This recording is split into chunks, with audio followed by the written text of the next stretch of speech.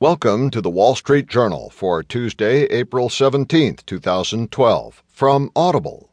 Today you'll hear Spain targets region's finances, and also Apple shares lose shine.